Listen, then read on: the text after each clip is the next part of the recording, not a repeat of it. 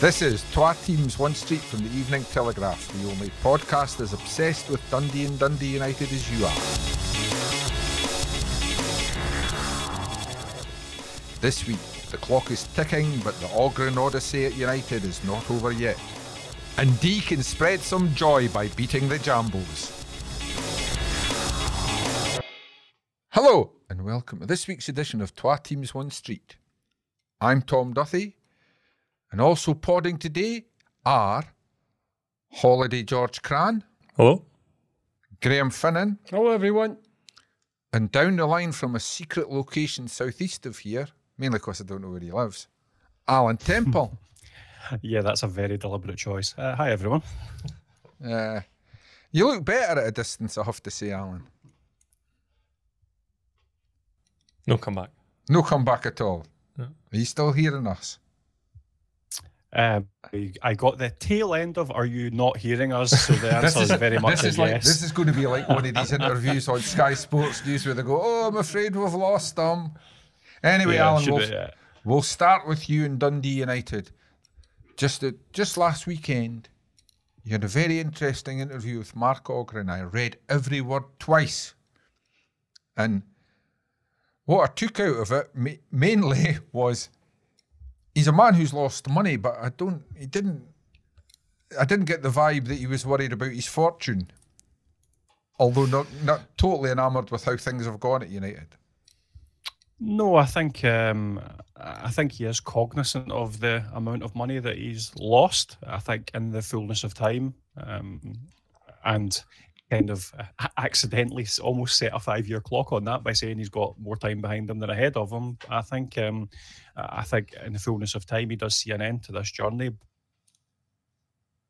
Ah, yeah, and he has frozen. He has indeed frozen. So, Bear, did you read the interview? I saw bits and pieces. You know what always amazes me? Anybody who takes over a football club, the first thing they should be told is you do realise you are going to lose lots of money because there's very, very few people actually buy a club unless it's in the English Premiership, and even then you might still be losing a bit of cash. I remember there's very few in Scotland that actually make money out of it, Tom.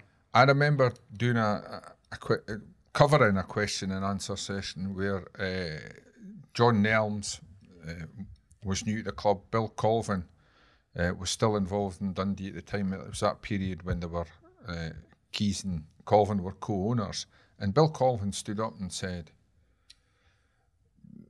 John and Tim are here quite openly, and good luck to them, to make money, but quite frankly I know I'm spending money because that's Scottish football unless you're the old firm, and I don't think anyone has proved that statement, certainly not in the last 10 years, to be false. You can maybe look at the Browns up at Perth, who've run a very tight ship at St Johnstone and kept it tight. And to be fair, they have had Premier League football stability throughout that time, which has given them a solid base, but they haven't splashed the cash, and wisely so, and they've still managed success, which is great credit to them. But those examples are few and far between, Tom.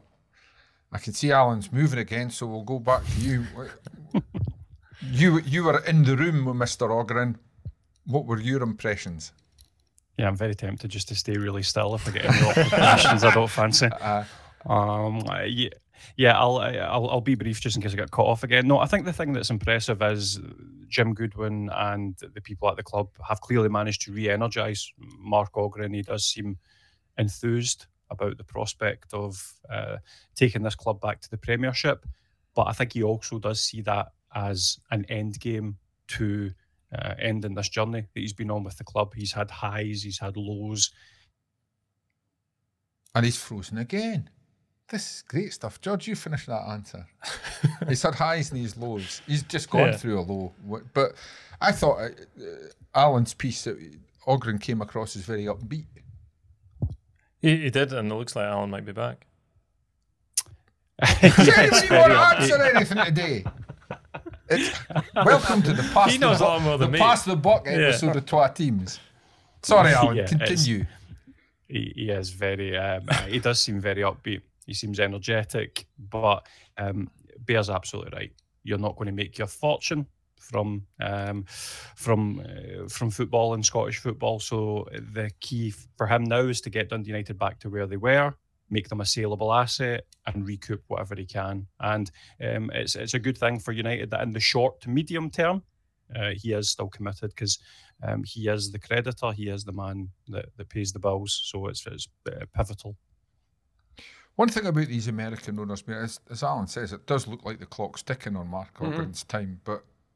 And we've seen it with the Keys family, and it was something that when he sold his shares to me, the aforementioned Bill Colvin said to me, he said, the reason I'm selling to them is I know they will not, even if they decide it's not for them, they will tough it out, which they still seem to be enthusiastic. And the Keys family and Mark Ogren, they're not just walking away when things haven't gone the way they wanted it to. No, absolutely. And, certainly in Mark Ogren's case, this wouldn't be the time to walk away though, Alan, would it? Because United are actually in the Championship, so you've got to reckon the value of the club isn't what it would be if they were more successful in the Premier League. So yeah, there's a double-edged sword there. But yeah, I mean, we've seen it at Dens. The Americans have been there for 10 years. They've had, what I've always said, stability off the park, Tam, after a period of 2 administrations when the club almost went out of business. So forget promotions, relegations, anything, that in itself is success for Dundee Football Club. People getting paid their wages on time.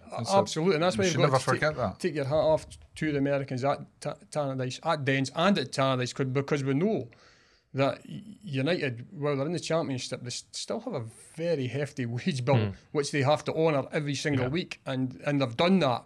And Mark Ogren is committed to that this season. So yeah, I think it's good that he's got his mojo back, if we could say that. You know, I think United are moving in the right direction, and hopefully, you know, if he does get the club back to the Premiership and he still wants to sell up, he will get a price that he thinks is fair for them. But what I would say is St Johnstone have now been trying to sell their club for the past year, maybe more than that, and still don't have a buyer. So, and it may not be as easy as first thought. And the credit to Mark Ogren, I think back to the last time United went down, when Stephen Thompson was in charge, and there felt like a lot more panic at that time to get budgets down, because they didn't have the money behind them that Mark Ogren obviously has to keep things going smoothly. And it does feel like it's been a lot smoother in that regard over this summer. Obviously, they've had to cut budgets, as you do, dropping down to the division, but you can remember that time, Tam, can't you? It felt like a bit of panic around getting basically cutting the budgets, slashing the budgets. Bear touched on what happened across the road in the early part of this century, and I think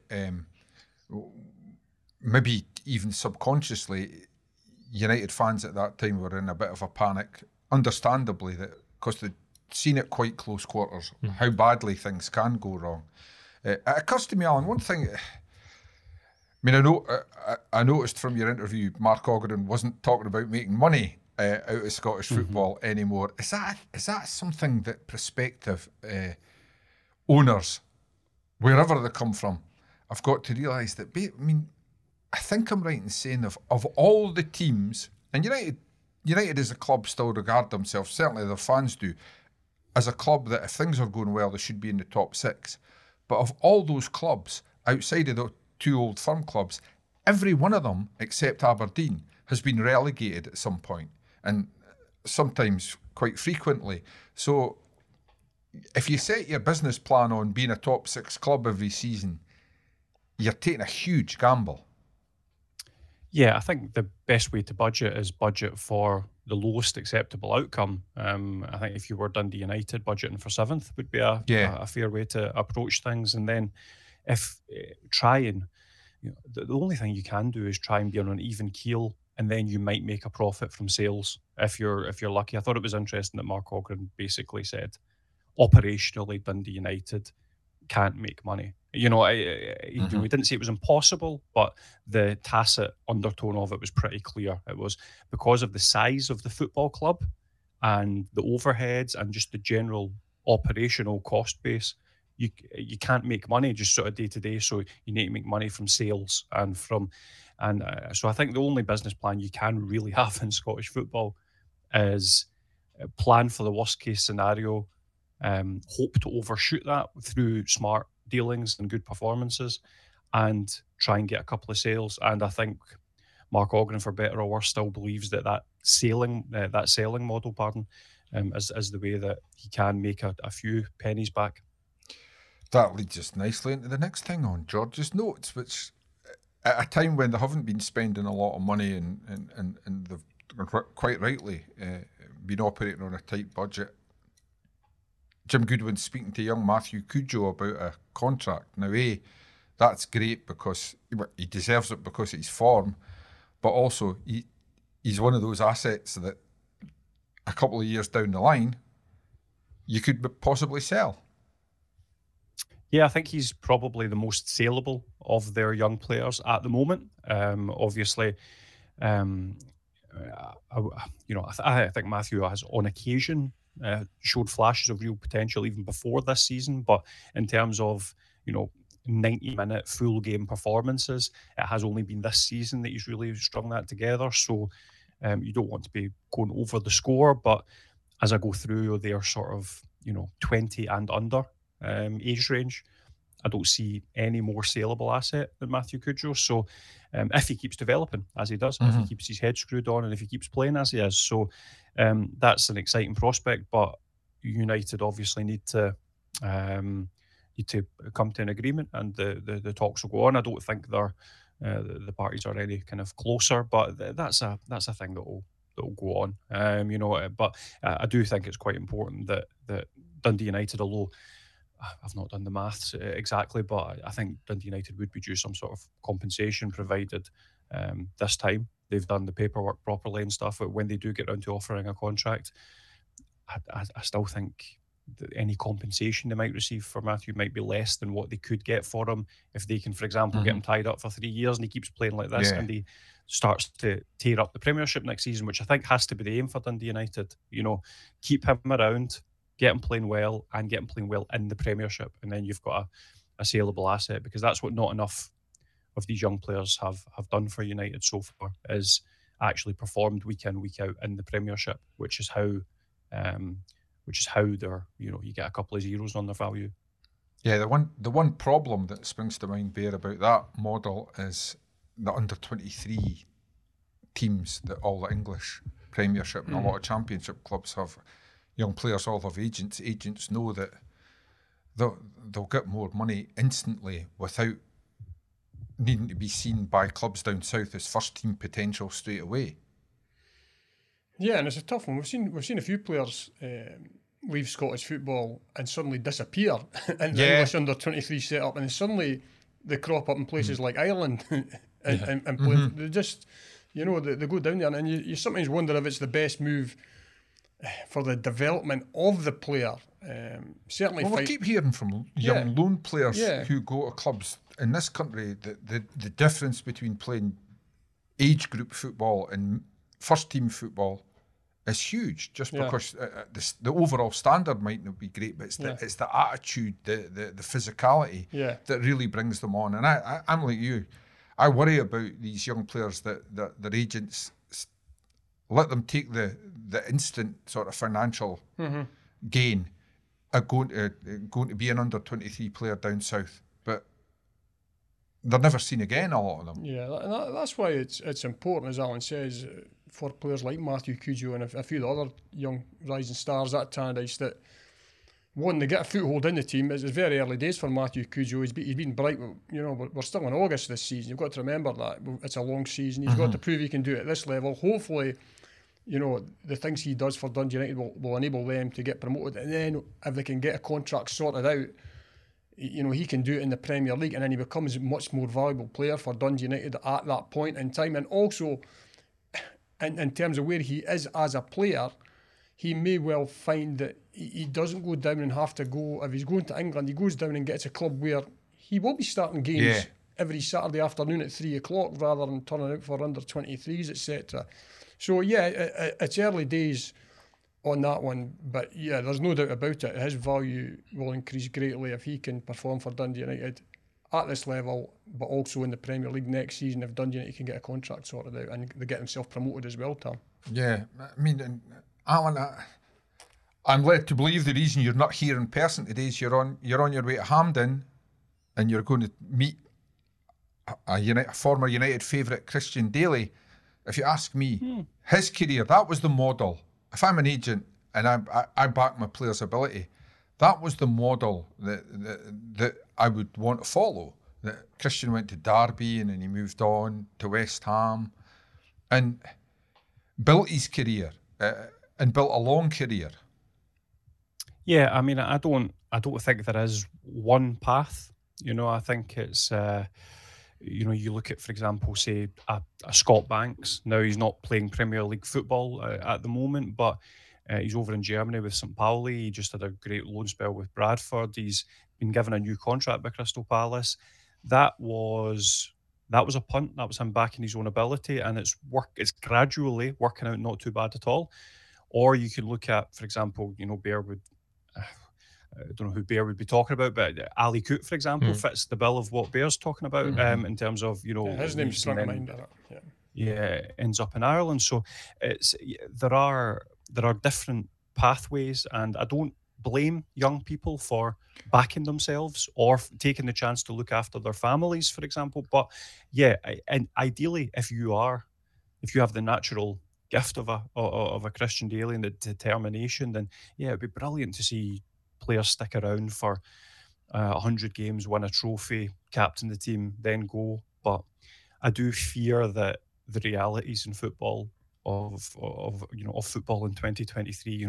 Christian Daly was a young boy who, basically went from under-16s football straight into the Dundee United first team. Such was his talent, and I do think to myself, he was a striker back then. Indeed, and I do think to myself, if you are that good in 2023, the chances are you've probably been spotted and snapped up before even making that debut, which is a sad state of affairs. And you would love to see these guys come through, but I'm not sure it's the most realistic plan now, sadly. Well, because you've got to go and see Christian, moving swiftly on. Ayr this weekend, a chance for United to keep their excellent away form going. Yeah, it's a tough one, actually. I like Ayr. I like Lee Bullen as a coach. I like the work that Graeme Matthew's done. I was on the kind of Hibs beat when he was sporting director at Hibs, and he's a good man and a shrewd operator. I think they've got a good setup there at Ayr. They've got a challenge in terms of obviously replacing their main man from last season, but I think they've done okay in terms of the recruitment. I look at their starting 11 and some exciting players there. There's some experience. There's some wild card unknowns as is required when you're a club like Ayr. And without wanting to veer horribly into cliches, Somerset Park is a horrible place to go. So it's not going to be an easy trip to the seaside. But what I remember going to Somerset Park once, and I got to the stadium and I said to the steward, "Is there press parking?" And he went, "Aye, there's press parking, son, but the game's just been called off." Yeah, I think I remember that one, Tom. Oh, God. So, I mean, it's then again, what you would say is people were saying that about Gayfield on the opening day of the season. Yeah. It's a terrible place to go. This will be a test of their mettle. So, United just need to approach the game in the same way. But I do think it will be a big test, and I do think they will sorely, sorely, sorely miss Craig Sibbald and Ross Docherty in the base of that midfield. Yeah, because I was actually just going to say to Bear there, it's a game like this, we've been praising the likes of Cujo, Louis Moult and others in the attacking sense, but it's a game where I take confidence from United's defensive strength in the last few games. The Declan Gallaghers, the Kevin Holtz have really stood up, but so have the Dochertys and the Sibbalds, and if they're out, it gives Jim Goodwin a problem, doesn't it? You think it will. I'm sure Jim Goodwin will have a plan in mind for going to the game and retaining that solidity without these players on the park.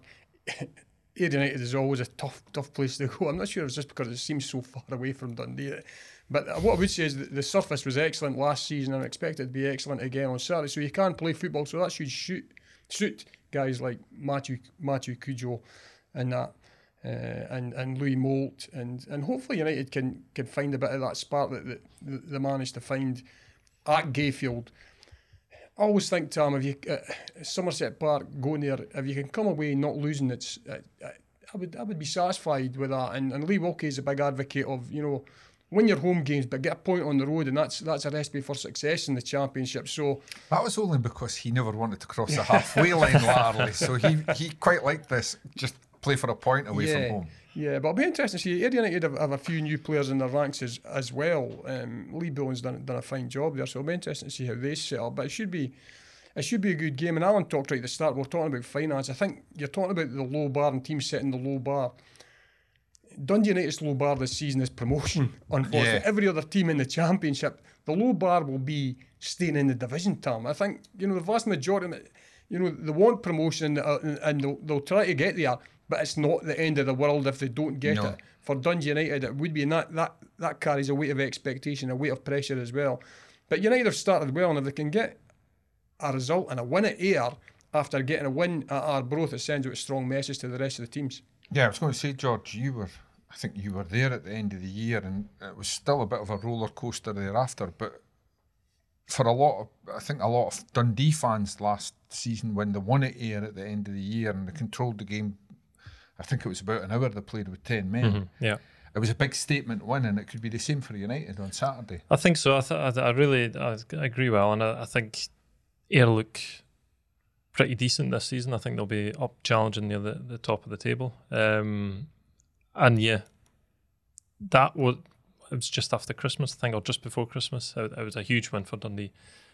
Sadly, they didn't back it up with further wins after it, which didn't help. But it would be a big statement. For me, that was the game that gave you the belief that Dundee were the team that could win the league. As I say, they had their problems afterwards, but that's because they're Dundee. but at any time of the season, Alan, a win like that, when the other teams go, they're no bad. I mean, through no fault of United, Arbroath's result, since they turned them over on the first night of the season, has been slightly devalued because Arbroath are struggling. Yeah, absolutely. And I think the difficulty is, I think pretty much every away game is going to have to be a statement away game, because Dundee United have such a target on their back. Mm-hmm. And the truth of the matter is, every single team that hosts Dundee United will lap up the atmosphere created by the travel and support. They'll lap up the pressure that's on United to win the game, and they'll back themselves to do the business on their own pitch. So it's every single away game will be a challenging away game for Dundee United this season, and they'll need to learn to deal with that and build momentum and build belief. They did what they had to do at Gayfield, and you're right in what you say. In hindsight, it does look like Arbroath are in for a tough season. So this is maybe where a real test of their mettle comes, because Ayr United are absolutely no mugs, and you never know, they could be one of those teams that end up kind of in and around them, because they were last season. And obviously and Logan Chalmers, they've got a United player in their ranks, albeit he can't play on Saturday, but he's that's another signing that, based on what he did in the first half of last season, could actually be very decent for Ayr United. And talking about players missing, obviously Alan said United are missing a couple, but Ayr boss Lee Bullen was saying this week that he only had 2 fit midfielders. So I think Jamie Murphy's out, Logan Chalmers obviously can't play. So we're getting a long ball game then. It might come down to a test of depth of squad, which United are in decent shape. I think probably better shape than Ayr might be. So that's something to look out for. It might not be the teams we're expecting lining up on the pitch, just purely down to injuries. In fairness to Jim Goodwin, one thing that's worth saying is, for all that I think there's supporters maybe clamouring for further additions, given the departures of Logan and Niskanen and a couple of relatively important injuries. Jim Goodwin has been fairly circumspect in saying, listen, we're not going to panic buy, and there's been other teams in this division that have been fielding 3-4 substitutes. We've always been able to fill our bench. We've always had decent options, most of whom have played Premiership football, even if it's fleetingly on the bench. So I think there is a sense of humility from him in terms of I don't think he's playing the injury card. It's me that's standing here saying that's your job. They'll miss. I think they'll miss who they've got. But Jim Goodwin, in fairness to him, isn't seeking those excuses. I think he'll probably just, not to pick his team, but I suspect maybe Grimshaw come into midfield for Bite, and the fact that Peake, giving the listeners a viewing the magic circle and all that. Declan Glass is the man who's doing the pre-match press activities, so I think Declan Glass will probably start. I think it's fair to say. So you're maybe looking at, I would say, Glass and Grimshaw. Either that or they've sold you a right dummy, Alan. And the rest exactly. I've played right. And there's nothing worse than the boy you interviewed on a Thursday or Friday sitting in front of you at the game. I had a run when I used to do years and years ago when I first started out doing club media for Motherwell, the only club that would take me in as volunteer. We used to do the match programme, and I went through a run of 4 different weeks where my cover star got injured before the start of the game. Honestly, boys were running a mile when I came with a dictaphone. It was murder. But it's an interesting one. But moving swiftly on to other business, Charlie Mulgrew says he can sleep at night knowing he did everything he could for United. Why does he need to say that?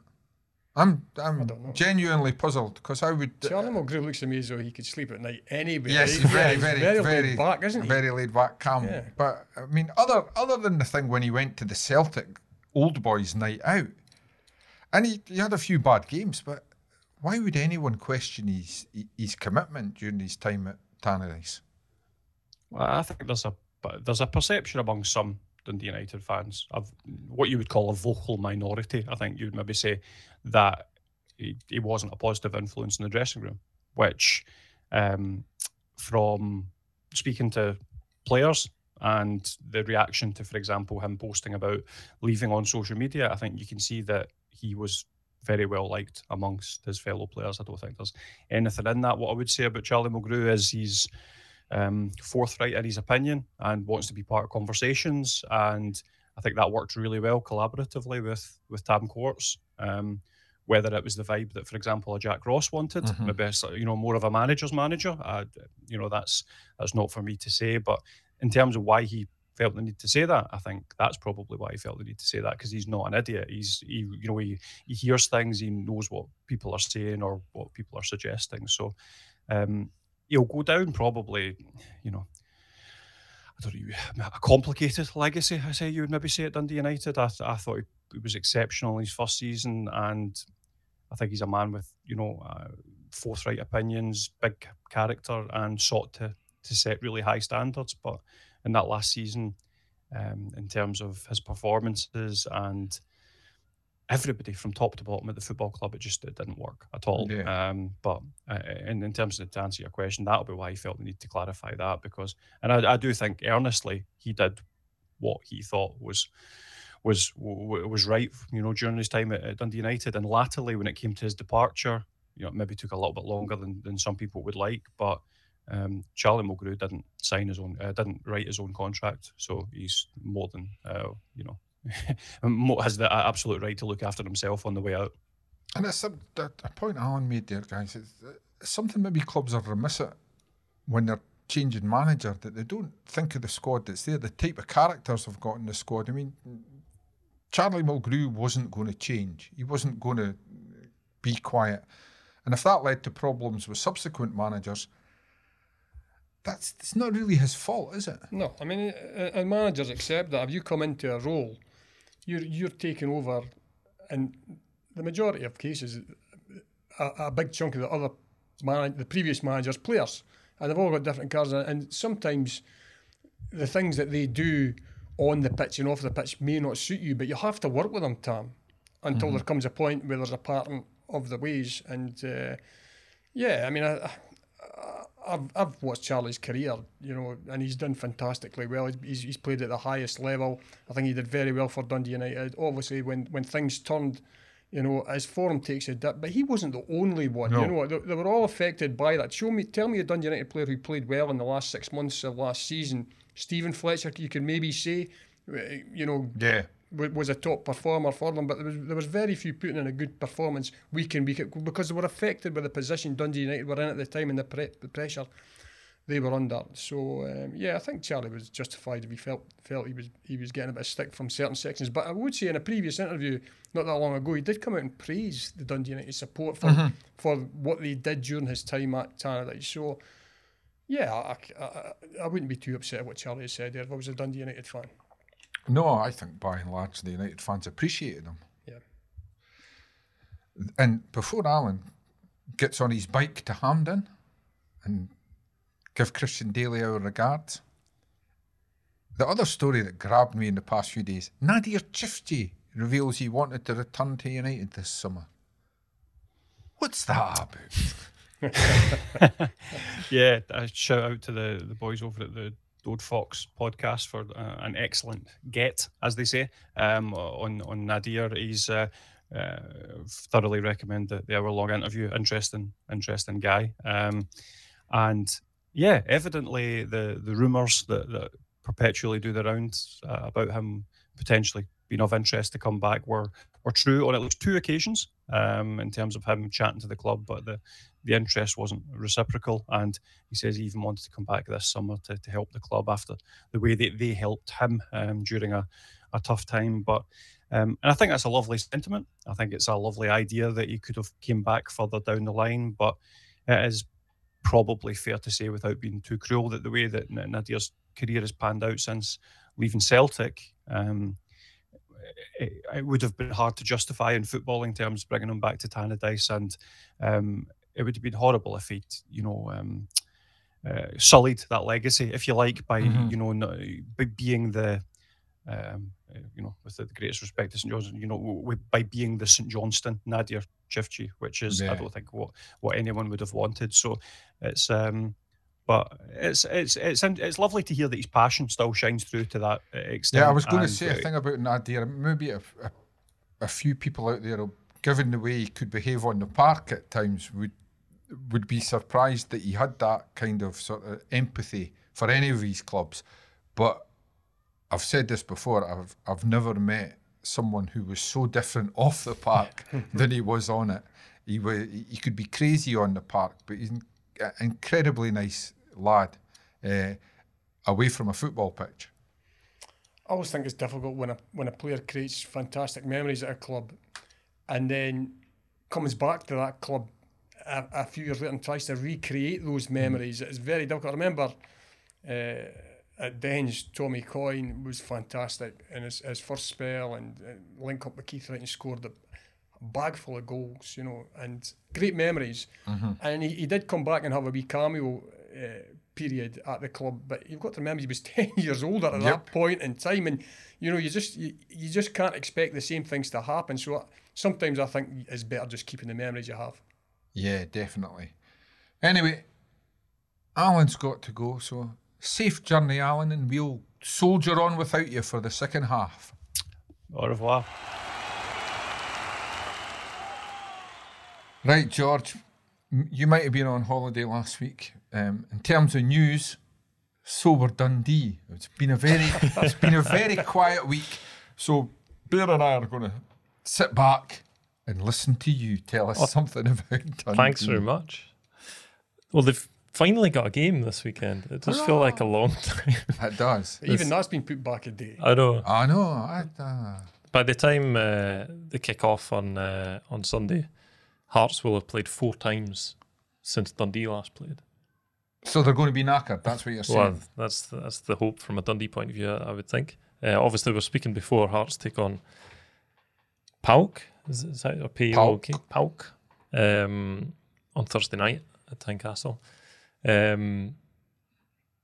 But it'd just be good to see them back out on the pitch. It just feels like a lot. Obviously, I've been off for a week, which helps make it feel like a lot longer. But it feels an age since that game at St Mirren, and there's been little else to really talk about in terms of news-wise.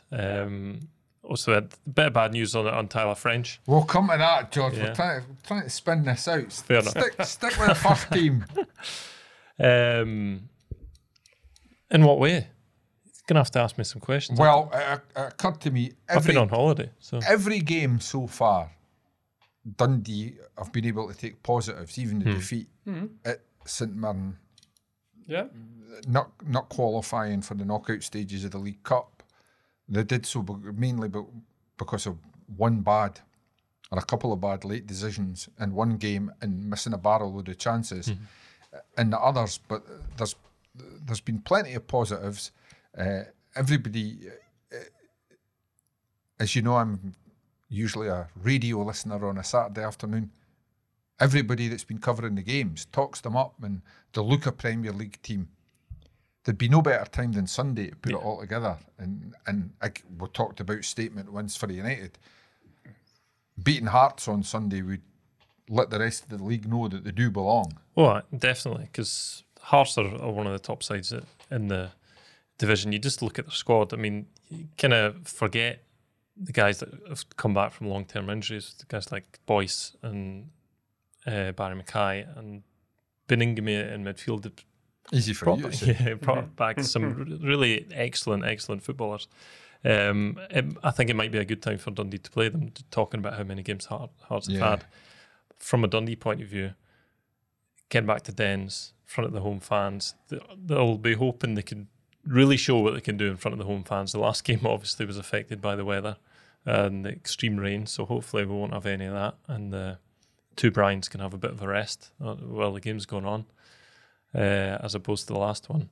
But I agree. I think there's been plenty to take from the games, but they need to put a win on the board. I think we saw the last time Dundee were in the top flight. It took far too long for that win to come, despite positive starts that drawing the first game and doing okay.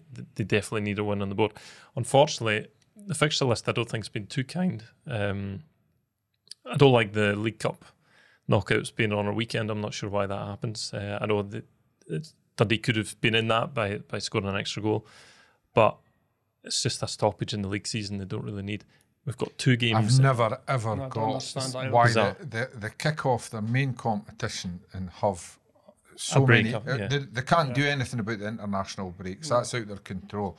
So why the League Cup until the semi-finals isn't a midweek competition once it gets to the knockout stages has always been beyond. It's bizarre. It's crazy. And there's only 2 games until then, and Arsenal break again. That's what so it's a bit stop-start. It's fragmented, and it's not good. I mean, the Premiership is your top prize, it's your top trophy, and to stop it after 2 games, and I know a lot of clubs are still involved in action in the League Cup, but it just seems really, really crazy, and certainly the fans are up for the season, and suddenly a lot of there's a couple of weeks off. So here we go again. So we're starting again. So for Dundee, hopefully the break will have done them a few favours, and maybe Hearts playing 4 games will maybe be tiring them out. But I can't see that. They've got a massive squad. How do we look at their team when we were playing in the League Cup, and they had guys like Kingsley, Boyce, Devlin, Forrest on the bench. On the bench. The last tie they brought on Andy Halliday in injury time. Yeah, I mean, they've got a massive squad, and they'll need that. They'll certainly need a big squad if they do qualify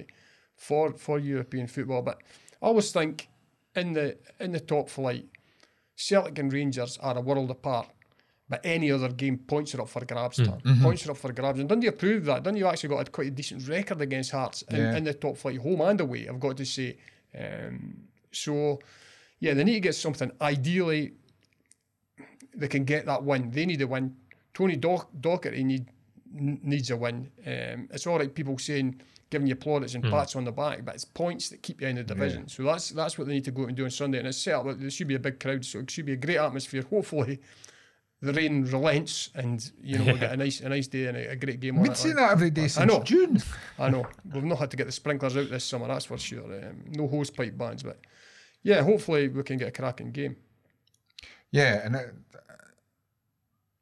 as you said there, I mean, Tony Docherty's talked up the team and told them that they should be more confident, but nothing gives you confidence like a win. I mean, a draw on Sunday's not the end of the world, but you don't want to be going into your 4th or 5th game of the league season looking for your first win, do you?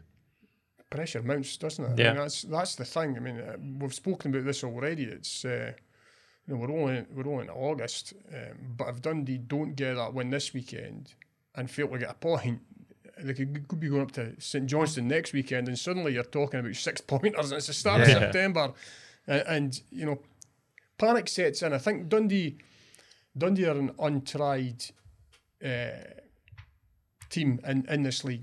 They do have 1 or 2 Premiership players who've done it in the past, but can this team go and get points on a regular basis? That's what we need to see. I think you look at teams like Livingston and Motherwells and St Mirren's, they will do that. They're already doing that. Yeah. Dundee need to prove that they can do that. They've got to be able to do that to keep themselves in the race, so they can give themselves a real chance of avoiding the drop this season. And after that St Johnstone game, obviously we have that international break, and then it's Celtic away. That's something to look forward to. Yeah.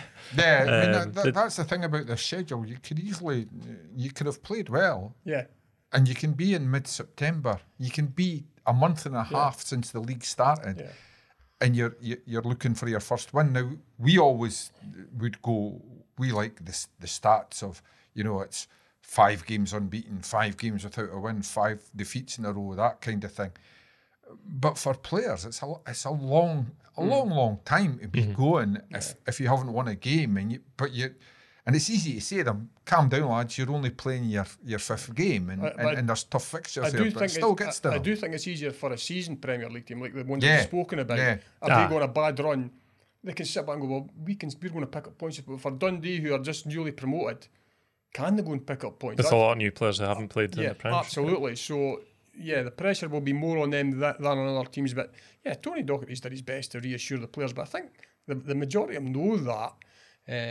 They're good players. I think Dundee have still got to find their way, and we've spoken about formations. Will he continue with 3 at the back? Will he continue with 2 big strikers up top?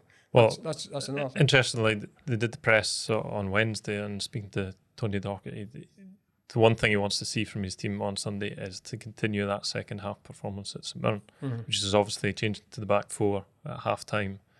So I wonder whether that's a clue that he might be going with that. Back to the 4-3-3, so he can get Scott Tiffany back in the team, because he was the one bright spark at St Mirren. He really turned, not quite turned the game, but turned Dundee back into the game, and they were maybe a wee bit unlucky not to get something out of it. I want to see whether they go with 2 up top, because I think it was a 4-4-2 that they had in that second half. I want to see more from the strikers, I have to say. It would help if Zach Robinson stuck the penalty away, but he didn't. Help if he kicked the ball. Dundee must be the only team in the Premier League when they're awarded a penalty, their fans go, "Oh no!" I know. Here we go. And then they went and won a penalty shootout last week in their under 21s in the. No, they got beat. They got beat. Did they get beat? 5-4, right. They only missed 1. Yeah. Oh, right. So That's a good penalty. Why did I think they won? That game, Finn Robertson took a right good penalty. But he used to go in the park. It's no America. I was going to say it's no American football, but you can't just take them on. Interesting. Antonio Portales has taken a few penalties in his time, so obviously, but he's not around. I don't think you're allowed to take them with these big surgical boots. He's actually had it taken off. Has he taken it off? So that's good news. He's on the mend. Good. So hopefully not too long till we see him back. But it would be really interesting if they win a penalty. Obviously with VAR, there's probably more likelihood that you can win penalties these days. It would be interesting to see who steps up. I wouldn't surprise me if Zach Robinson stepped up again. I mean, he missed one last season in that cup you're talking about, and then went on to if they get a penalty, it might be last man still in the opposition half, because they'll all run towards their own box, Just bring back. Hearts have got Xander in the goal as well, who's got a history of playing well against a lot of teams, I've got to say, because he's done really well for them. But against Dundee especially, he tends to pull off quite a few good saves. And I think he saved a Charlie Adam penalty a few years back. I think he might. How dare he? Yeah, I say just bring back Tarn O'Day for penalties. Remember that one? There's a lot of people saying that, but there's no science to it. But I think if you are missing them continually, there's nothing wrong with just going up and giving it a crack. Giving it some welly. And I still think I've watched a few penalties in the last week, and this stuttering run up, trying to make the goalkeeper move. Some of them are really good though. It's a good technique if you can master it. But I think if you're on a run, scoring penalties, and you've got someone. Although I saw the boy Odegaard for Arsenal do it the other night, and the only reason he was taking the penalty was because they'd had a miss. Mm-hmm. So I mean, it's interesting that, but I'm very much of the camp, particularly at a time like this when they've missed too many penalties over the last year or so. Bear and I are old enough to remember United in the late 70s, early 80s had nightmares with our penalties, and it can. You end up with your goalkeeper taking them. You have to. I mean, United at that time, Hamish McAlpine used to take the penalty, and someone else was given the job if the goalkeeper saved it, of running up to the goalkeeper and pushing him over so that Hamish could get back to his own goal, so they couldn't take a quick free kick.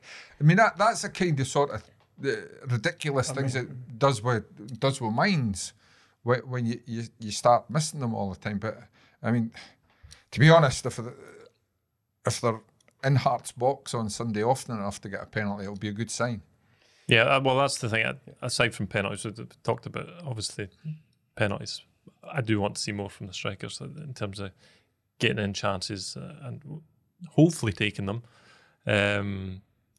I think they look pretty similar. I mean, the runs they're making, and there wasn't. I don't think they've developed there wasn't a lot of link up. No, there wasn't a lot of link up. So that's something they need to work on. Hopefully, they've been doing that in training. But so that's why I wonder whether they might change and just go with the one with the two wingers on either side. Although it's a long season because they both look the part. To me. But then we've not seen Diego Pineda in the league yet, which I find a little bit odd. Basically didn't make any subs in that first game. I don't know whether the conditions had something to do with that, apart from Portales going off injured. I wonder if Tony Docherty looks at it and says, I would like to see Pineda in the team then. And you look at it, and McKinnon's done quite well, so you expect him to play. Tiffany will come in. If he keeps Cameron in the team, although Cameron went off against St Mirren, and you've got four guys that are quite diminutive to him, and Hearts are a big side. I was about to say, your first season back in the Premier League, it must be tempting if you've got big front men to stick with the big front men, because you know you're going to have to do your fair share of defending throughout the season, and these guys are handy when you concede a corner. Yeah, there's certainly something in that, and although Dundee have beefed themselves up, they still have a few guys. They're all good players, but can you play them all together and defend properly?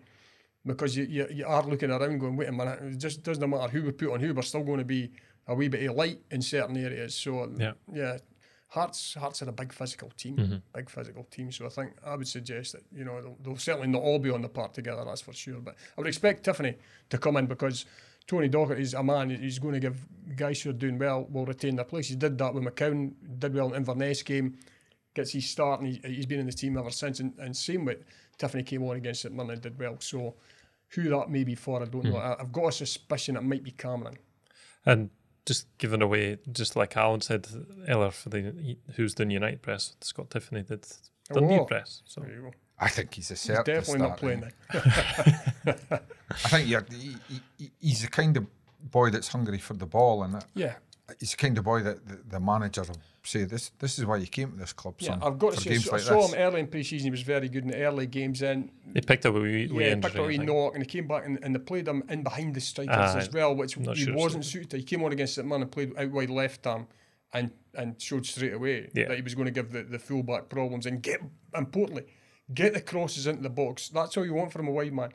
Get the ball down, do the job on the full-back, put the ball in, leave the rest of the players that are running in, and Josh Mulligan got it. It was a terrific cross, I've got to say. Yeah. Mulligan went and put a glancing header on it, a glancing shoulder on it. They spoke after him, he said it definitely wasn't his head. As long as it's above the t-shirt line on the arm, it counts. I think it was his bum, to be honest. Oh, for goodness sake, went in. It's a family show. I could have used the worst word. But arse. Don't call George that. But then that's the benefit of having the two strikers. When you've got a guy in the wing that can put in the crosses. You're going to have him. You're going to have guys like Mulligan making that run, and hopefully McCown at the other side. But they just need to get scoring goals. That's the one thing that's been missing. I think they've been okay overall, but I've said it a few times in this podcast already. There's only one game where they've scored more than one goal this season, and they need to change that. Which is a difficult one because they're a team that looks like they should score goals. Mm-hmm. I've been looking at the stats this week. I've been channeling my inner Ewan Smith, and they've had plenty in terms compared with the other teams in the division. They've had loads of shots, but in terms of big chances, I don't remember a huge amount that they've missed. There's been one or two in the games. McCown against St Mirren's through, but at an angle, I've got to say. So I mean, that was a good chance. That was a good save. Yeah, it was a good save. But so they've had plenty of efforts on goal, which is a good thing. But I think they just maybe need that wee bit more quality when it really matters. And while it's frustrating for us, they've had a couple of weeks. Maybe I'd be interested to see what managers say about the stop-start, especially ones like Tony Docherty at Dundee, who have signed a lot of players. I wonder if they don't mind having a couple of games and then a fortnight to work on things that they feel need tweaking or need improving and stuff like that. Because Dundee are going into this game with 2 weeks to have worked on a plan. He would have much preferred having a game, I think. But what he did say, he wanted to. It's that one out the way. No, but thanks for the polite way you shot me down in flames. What he made clear was he wanted to make use of the time as much as he could. It wasn't about giving the players a holiday and a lot of time off. They've been doing a lot of double sessions, and you've got enough holidays for everyone in this area. Not enough left, I have to say. He did talk about a few players that had come in later in the summer that hadn't had a pre-season, guys like Bakayoko and a few others that had come in later, and that's what he wanted to do, put in a lot of fitness work and do like a mini pre-season with those guys, get them really up to speed, which should hopefully help by this weekend. And managers don't always get a whole week to work on a team. No. And speak to a few of them, and they would much rather have that than have it peppered with too many games. So it's good, I think, because Dundee have a few things to work on, as we say. They have to show it in the park, though. That's the big thing, to make sure, as beneficial as this week might have been to the manager, that it has to show that the players have taken everything on board and put it into practice. Yeah, and talking of the opposite of beneficial,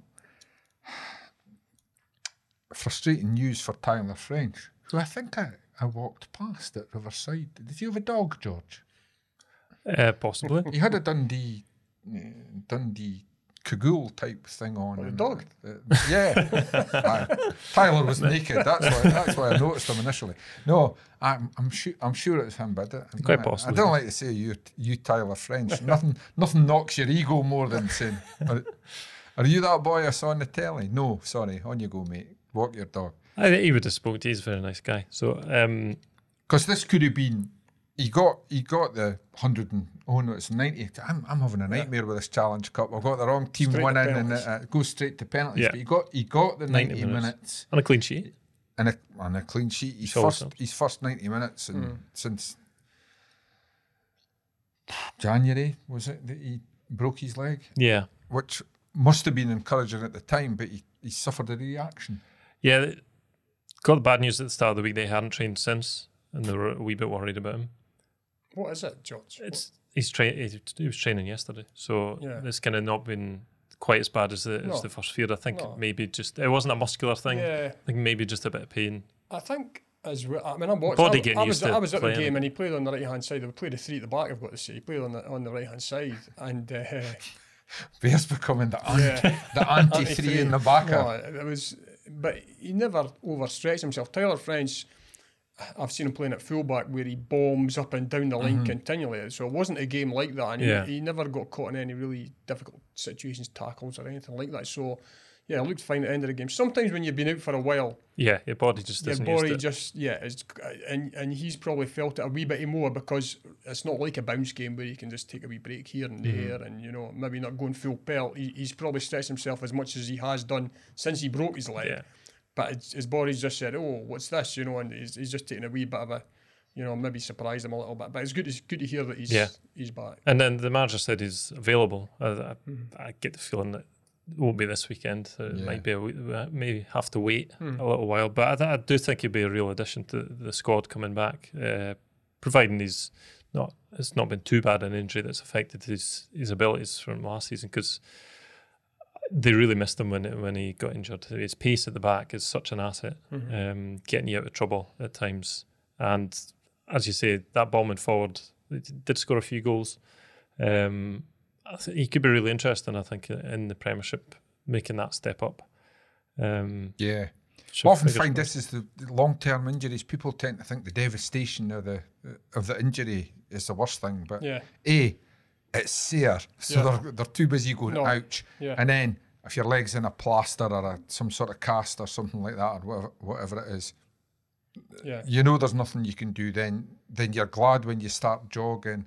But when you start playing games and you get these wee niggly things, like I say, this could have been his pre-season as well, and that might put him back a week or two. This is very often the most frustrating time for players. I mean, you'll probably find that over the next couple of months, Tyler French will gradually ease himself back into that team, fingers crossed, but he's not going to be in a situation where he's going to come right back in and play game after game after game, as you say, because your muscles are getting used to playing competitive games again. So you might pick up wee tweaks here and there as well. Hopefully he doesn't, but maybe over the next couple of months he's used sparingly.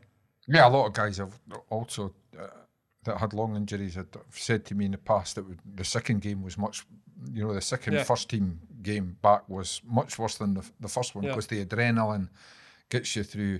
But the second one, especially if it's a midweek game after you've played at the weekend, you're stiff and you're achy and you're struggling for breath.